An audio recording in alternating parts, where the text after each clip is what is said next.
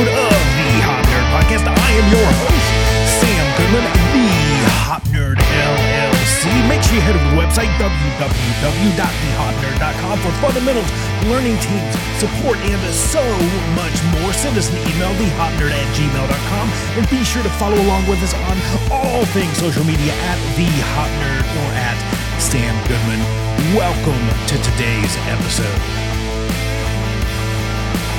Hello.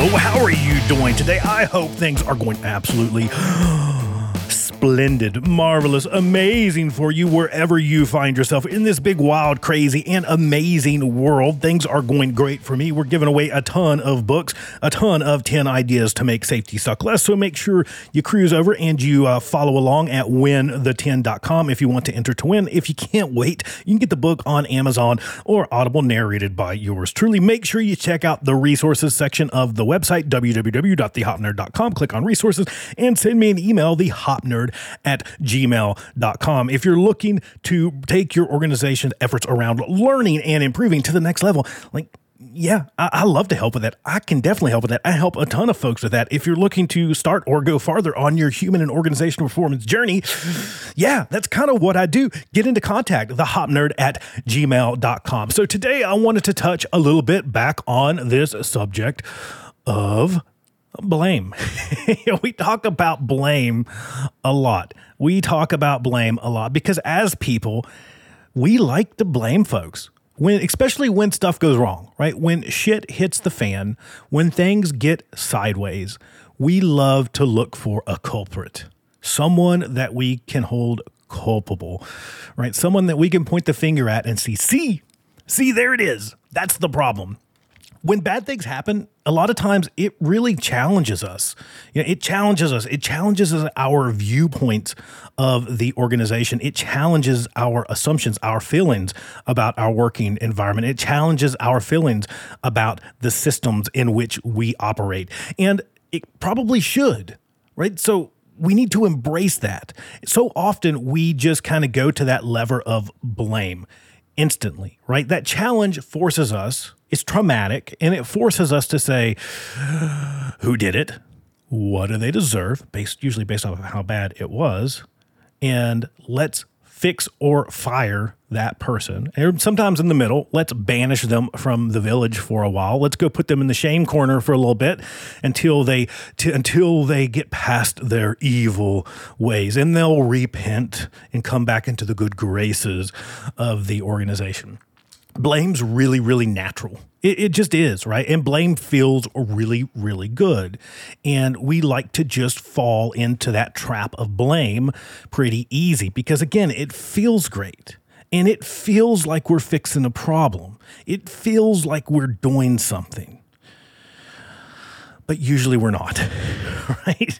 I mean, blame is easy and it feels good and it feels like we're doing a lot, but it doesn't actually make things any better. Blame doesn't actually fix anything. Back to our human and organizational performance principle. Blame fixes nothing. And a lot of times this trap of blame causes us to actually make things worse or fix a whole lot less. Right, so we have to kind of let go of this notion of blame within our organization. Now, the first kind of hit that we get with that in human and organization is, you just want to just blame free. Oh, a bunch of fuzzy, wuzzy, blame free. People have to be held to account. Well, when you pursue a blame-based culture, you actually create a whole bunch less accountability. So let's go back to that kind of real root definition of accountability. The ability to give one's account, the ability to share truthfully the story, right? Let's maybe stick with that. Let's create environments of deep accountability rather than blame cultures. Because when we go down this path of blame, right, we signal to those that are bringing us this information, this scary and upsetting information that these folks would rather not have to share with us, and they know that we would usually rather not hear. We're signaling to those folks that it's just not safe to tell us the truth, right? Because we're going to behead them, or we're going to tar and feather them, or we're going to put them in the unemployment line, right? So when we go down this path of choosing blame, we're lowering accountability. We're forcing people into a position of saying, you can't tell me the truth, so you better not, right? And then on the flip side of that, we're going to say, well, I got a rule that says they have to report, so they're going to, and they're not.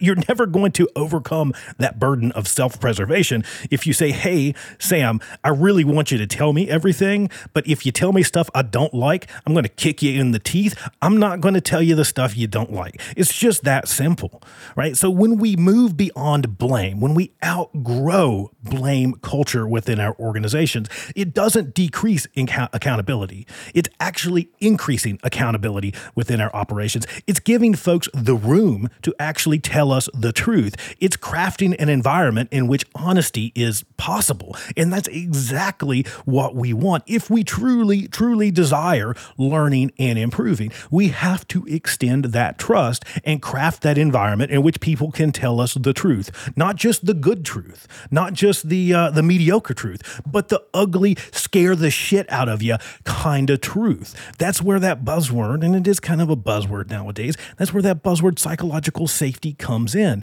That ability to tell the truth. If you don't have that, you're never going to tap in to the lived reality of those that get shit done within your organization. If you don't have that element of psychological safety, you're never going to learn the ugly truth that you need to make better operational decisions. And if you choose to pursue a blame culture, guess what? That's what you're going to get. And a blame culture, a byproduct of that, is less accountability. People cannot share their stories with you. So we have to shift towards more of that idea. In my opinion, let me throw that out there. IMO, in my opinion, we have to shift more towards just culture and true accountability, because so much of what we approach these things with in our organization, this blame culture, is truly this kind of idea of culpability, and we base it on this kind of like pseudo criminal justice system thought, which has clearly worked out real well for us here in the United States, right? So we have to kind of move forward with this idea of just culture. Instead of saying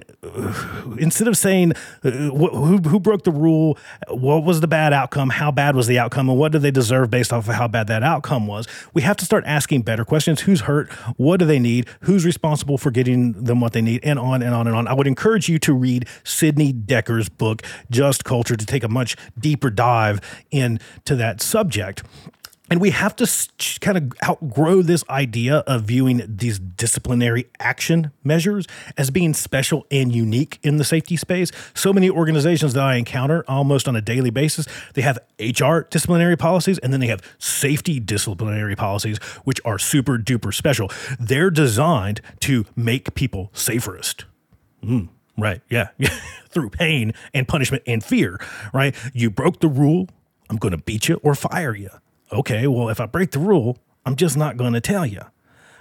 If I have to bend the rule to get stuff done, because I get fired if I don't get stuff done either, then I'm going to bend the rule and I'm going to say that I followed the rule, right? But they're not unique. They're not special. If you have performance problems, you've already got mechanisms to deal with performance problems. Deal with them as performance problems. But disciplinary action overall, again, in the safety space, is not special and unique. Right? You've already got that lever in your organization. So much of what we spend time talking with organizations about is that lever shouldn't be your first option. It should be your last option, right? And we have to view disciplinary action, those kind of disciplinary action programs within our organizations, not as a way that we make employees better, right, through pain and punishment, not something that we beat employees into a better condition, because that's kind of ass backwards, right?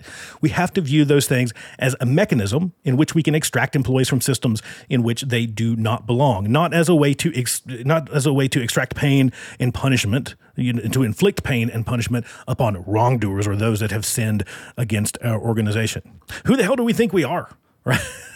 Most of our organizations can't get the potholes fixed in our parking lots. Most of our organizations have us struggling with everything else, but we think we're going to solve justice overall for the world through these really, really, really excruciating kind of toolkits of blunt instruments that we use and call disciplinary action.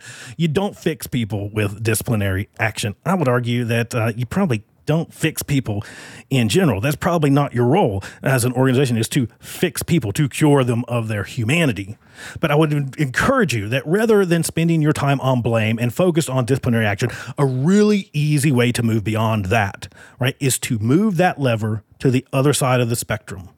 Disciplinary action isn't going away. Like, it's part of our worlds, right? It's part of our world. We have to shift the way that we view that. Rather than viewing it as a way to fix employees and their pesky behaviors, we view disciplinary action as a way to extract people from systems in which they do not belong. Rather than seeing disciplinary action as the first step when we find that there was a violation of rule, bend, a break, people did some bad stuff that we don't like, and we wrote that bad stuff down and they did it anyways.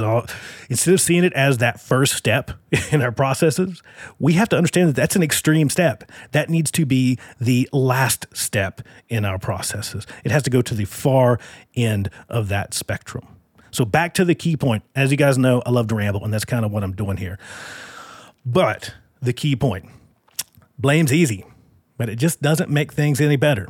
Blame's easy, but it doesn't fix anything. And a lot of times, almost always, when we choose to blame, we're choosing purposefully to know less. And as the GOAT, Todd Conklin, says, knowing less does not make you smarter. And if you want me to put my hillbilly twang on that, knowing less does not make you smarterest.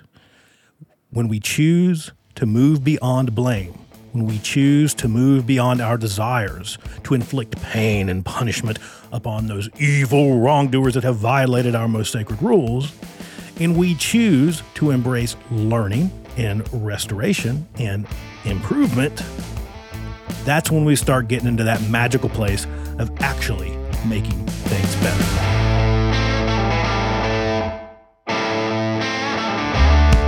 Thanks for listening, everybody. We greatly appreciate all of your support of the Hot Nerd Podcast, the Hot Nerd LLC. If you need a little bit of help bringing human and organizational performance to life, if you would like to take your efforts around learning and improving to the next level, yep, I can help with that. Head over to www.thehotnerd.com or send me an email, thehotnerd@gmail.com. Until next time, bye, everybody. Bye.